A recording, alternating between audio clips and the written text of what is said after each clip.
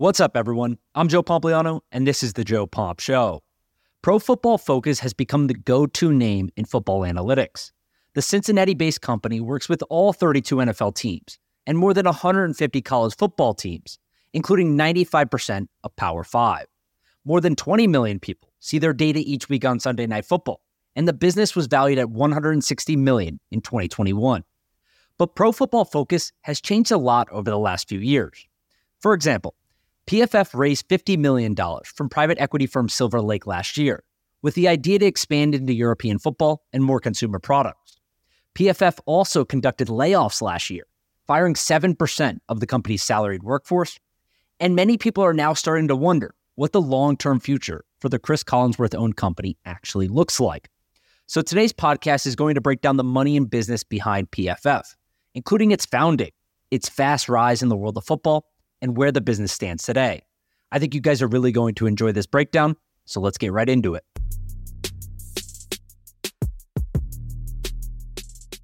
Okay, so the Pro Football Focus story, or PFF for short, starts in 2007.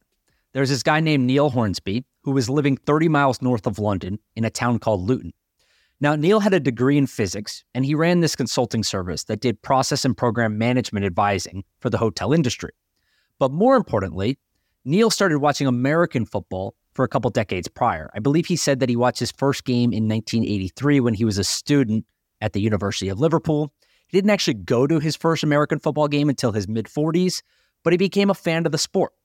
And what he'd realized is that as he started looking for more stuff online, as the internet became more important in the early 2000s, he would watch games, but the analytics and the details and the data behind these games were incredibly bad, especially for a league like the NFL.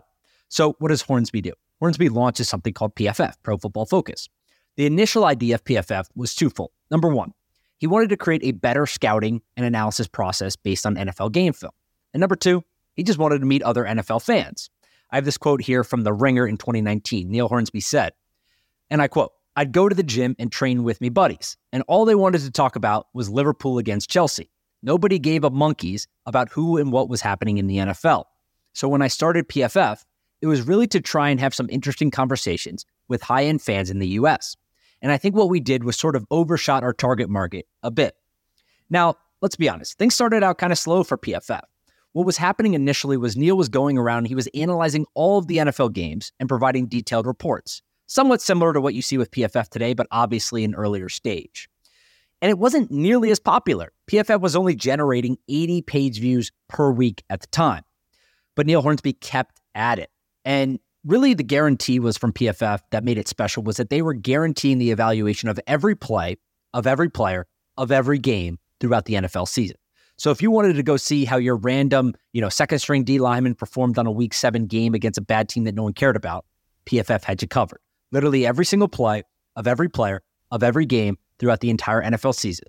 They were going to grade and provide you with analysis of how that player performed. So this helped them a lot, obviously. Their work started to spread amongst NFL analysts, fantasy football players, sports bettors, and more. Then, PFF received its big break in 2009. So if we're keeping a look at the timeline visually here, the company started in 2007, now we're in 2009. This is when Hornsby publishes a full analysis of the 2008 NFL season just 1 week before the 2009 NFL season. So right before the season was about to start in 2009, he publishes this super detailed report breaking down the entire 2008 NFL season. This report was extremely detailed, and it caught the attention of John Berger. So for those of you who don't know who John Berger is, he was the director of football information for the New York Giants, obviously an NFL team. Now, this was important because this kicked off a relationship between PFF and the New York Giants, including detailed scouting reports sent to the team weekly and even during their 2011 Super Bowl run. There's this quote from the Wall Street Journal. John Berger told them in 2012, "It's definitely invaluable information." And to just give you guys a little bit of context on how important this was at the time, the Wall Street Journal said that he wouldn't expand on that because he didn't want to give other teams a competitive advantage by telling them what they were doing with the data. The title of this article, if you want to go read more, is called "In Super Bowl, Giants Go Long for a Number Cruncher." He was supplying data to the New York Giants at this point, right? So this became a big story of how the Giants received some sort of edge by having access to PFF's data. So this was the big break for PFF, albeit not as big as some other ones that came later on. But let's stick to this. So it's 2009. This becomes really big. 2012, the Giants win the Super Bowl. Word gets out that the Giants are using some of this data. Neil Hornsby then shuts down his consulting business and decided to focus on PFF full time, even though that meant taking an 80% pay cut. Right? He couldn't pay himself nearly as much as he was making on his consulting business. He takes an 80% pay cut and he goes to work on PFF full time. This helped PFF add 12 more NFL clients, and the company was doing $1 million in annual revenue by 2014. So 2 years or 3 years, I guess, after the Giants Super Bowl run, they're now doing $1 million in annual revenue and working with 13 NFL clients, the Giants, and then they added 12 others since Neil went full time. Now, look, if we zoom out for a second, we just look at PFF today. This company has come a long way over the last decade. So from 2014 to 2023 today, those 9 years, PFF has changed dramatically. The analytics company now provides weekly proprietary data to all 32 NFL teams, so every single team they work with across the NFL, as well as 150 college football programs, like I said, including 95% of all Power 5 college football programs. These are all the big schools that you think about, right? Alabama, Texas, USC, Georgia, like all the big schools, they all have access to the PFF data. Now, if you look at their business specifically, it really has 3 parts. And these 3 parts, number one would be professional services. So professional services includes team services. PFF provides exclusive data on players and games to NFL, NCAA, and CFL teams. Like I said, they're working with all 32 teams, 150 in college football. And these teams are paying a lot of money. NFL teams reportedly pay high 6 figures per year for access to this data. Obviously, if you multiply that by 32, that's a lot of money. The college football teams pay a little bit less. They pay in the mid 5-figure range or potentially more, depending on the data set that they're getting. But again, if you multiply that by 150 college football teams and 95% of them being Power 5 teams, that's a lot of money.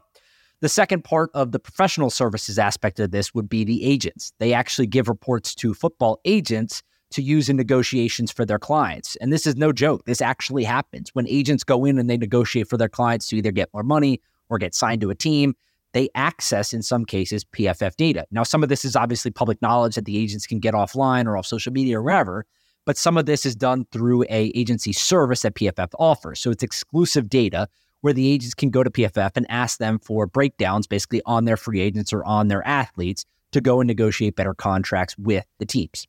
The third part of the professional services is media services. So this is football data that the company provides to sports information directors, SIDs, and communications of the NFL teams, NCAA D1 teams for weekly game notes, social media content, etc. It's just anything that you see in the media.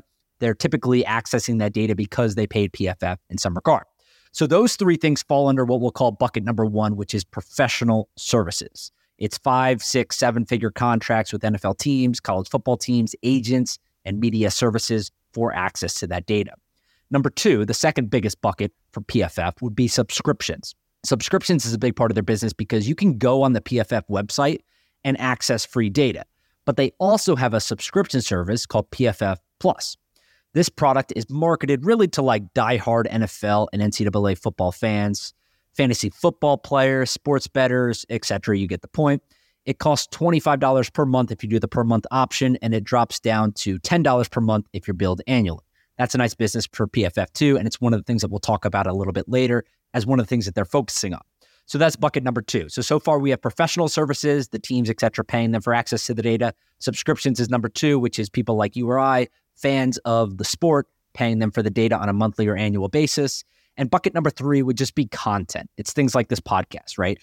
PFF creates a variety of digital content, including written pieces and podcasts. Now, most of this content is free for people to listen to or read or watch, and it's monetized through advertisements with companies like FanDuel or DraftKings or whoever. And then a smaller portion of the content business is used as an upsell within the PFF Plus paywall. So it's behind the paywall, and you have to have a subscription to access it. Now, look, the PFF brand has grown a lot too. For example, PFF now has more than 3.6 million followers on social media.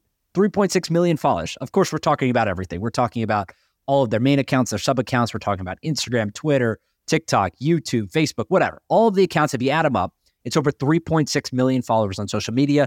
That's obviously a tremendous following across all platforms. They now have about 200 full-time corporate employees. They also, I believe, don't quote me on this, but I believe they have at least 100 or a couple hundred part-time employees who work as graders for the games. And you'll see their data commonly referenced on Sunday Night Football. One of the examples that I always like to give, next time you watch Sunday Night Football, I'm sure some of you know this, so I don't want to dumb it down too much, but if you watch Sunday Night Football and they do the player introductions, they'll say, I'm Daniel Jones, quarterback of the New York Giants. I went to Duke University. And underneath, you'll see PFF position rank. And it will tell you where PFF has them ranked for their position across the entire NFL. So it'll have, him at wherever he is for a quarterback. It'll say the same for a running back.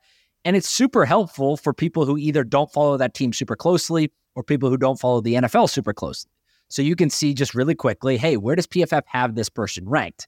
And you can have some sort of resemblance behind it, knowing that a lot of data and analysis went into this. And whether you believe PFF to be super accurate or not, you know that there's at least a thought process and an analytical process being applied to this where you can comfortably say, okay, that's, somewhat in the range of where this person should and would be ranked if I was observing the data too. Now, PFF certainly has a good product. That's without a doubt. I think most people would agree with that. But Cris Collinsworth deserves a lot of credit too. Now, you guys know Cris Collinsworth as the announcer on Sunday Night Football for NBC. He was also a wide receiver in the NFL, but he first heard about PFF in 2014. He was looking essentially to boost his data collection to prepare for Sunday Night Football. Now, for those of you that don't know the way this works, I talked to Troy Aikman about this last year. These announcers, specifically the color commentators, the ones that are commentating on the actual plays of the players and how the teams are reacting and the things that they're doing throughout the game, they have a tremendous amount of prep work that goes into this. Specifically, they want to be really prepared. So guys like Tony Romo, guys like Troy Aikman, guys like Cris Collinsworth, they have a lot of work. Kirk Herbstreit, the list goes on, right? The best people in the game at this. They're studying for 2, 3, 4 days at a time for the matchup that they have that weekend. They know the numbers of the players. They have it all memorized. They know the formations that they're running. They know everything about them, right? So this takes 2, 3, 4 days at a time. And what Cris Collinsworth was looking to do in 2014 was reduce the amount of time that it took him to prepare for a game. He used to do everything manually. All these guys did. Everything was manual. You had to go watch game film. You had to compile the stats. Sure, maybe you had someone helping you out with it. But again, it was all manual. So he went to PFF. He bought an annual subscription, and he found that he could drastically reduce his studying process. So it went from like a 2-day thing to like a 1-day thing. Having 1 day back in your week is obviously really beneficial. So Cris Collinsworth was super impressed, and he sent an email to the PFF website. So he literally went on the PFF website, sent a cold email, and he got a call back from Neil Hornsby. And he actually thought Neil Hornsby was scamming him at first. He told Peter King at Sports Illustrated that when he answered the phone, Hornsby had an English accent. And he said, I thought I'd been scammed. So I figured I would ask him a bunch of questions, to expose him. And after about 5 minutes, I could tell he was absolutely legit. So I just shut up and listened to Neil talk about football at a very high level. So obviously, Cris Collinsworth was impressed with the knowledge that Neil had. I mean, Neil had been doing this for a decade at this point. He knew all of the analytics. He knew how to apply them to the game. He knew the answers that Cris would have wanted to hear. But Cris decided to test him, right? So Collinsworth gave Hornsby a game, and he said, let's grade this game individually. And he was super impressed with the outcome because they had nearly identical grades for the same game. And Cris says the part of the grades that they didn't agree on, he went back and looked, and in most cases, Hornsby was actually right. So he was super impressed with his ability to look at the games, analyze them, grade them, etc. So in 2014, just a few months after he wrote that email submission form on their website, Collinsworth reached an agreement with Neil to buy a majority stake in PFF for $6 million. So I don't know exactly how much he bought. I don't know if it was 51%. I don't know if it was 99%. But he bought a majority stake for $6 million. So we can comfortably say the business is valued somewhere between, $6 million, $12 million. We'll call it $10 million at the time. 2014, he buys a majority stake, $6 million. Hornsby then shifted, right? Neil Hornsby, the founder of the business, shifted from CEO to COO, and he moved his family and the company, obviously, from England to Cincinnati. Cincinnati is where Cris Collinsworth lives, and he thought they should all be in the same office together. So Cris Collinsworth essentially buys the company for $6 million in 2014. Neil is now working alongside him. I assume still had some equity in the business, moves the family and the company from England to Cincinnati.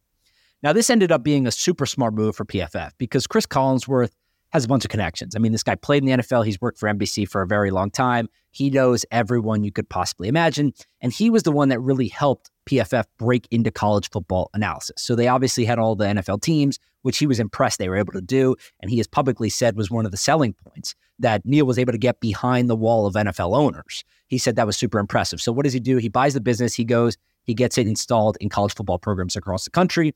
And he also helped PFF grades become a feature on NBC Sunday Night Football. So where I talked about how you can see it on the bottom of the screen during introductions, Cris Collinsworth, as the color commentator for the network, was the one that got put that on Sunday Night Football. And that's really only a fraction of what PFF provides Sunday Night Football for broadcasts. They use the data during in-game commentary. They provide 80-page scouting reports for producers and much more. So they become an integral part of the NBC Sunday Night Football broadcast. And a lot of that is because of Cris Collinsworth, and obviously he owns the business. So what's good for him, what's good for PFF is good for everyone else as well. Now, look, we all know PFF is a household name today. The company went from being valued at $10 million approximately when Cris Collinsworth bought a majority stake for $6 million in 2014 to $160 million when Silver Lake invested $50 million. So look, that's kind of like a big sentence right there, and I just want to break it down for you.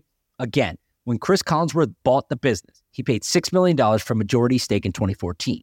In 2021, 7 years later, Silver Lake, a private equity firm, invested $50 million in the company at a $160 million valuation. So whatever, maybe they bought 30%, 40%, whatever it is. They invested $50 million in the business at a $160 million valuation. So the company went from being worth $10 million approximately to $160 million in the span of 7 years. And obviously Cris Collinsworth made a shit ton of money on that because he was the owner of the business. But still, that doesn't mean everything is going well. The company talks about how they were going to break into soccer and potentially rugby, and they talk about why the explosion of fantasy football and sports betting will drive their valuation even higher. But PFF laid off 16 full-time employees and 11 interns last year. Again, like I said, representing 7% of their salaried workforce. Founder Neil Hornsby also left the company due to a reported power struggle in 2021 after a year-long sabbatical. And PFF reportedly spent a large amount of Silvertribe's $50 million on developing an iPhone app.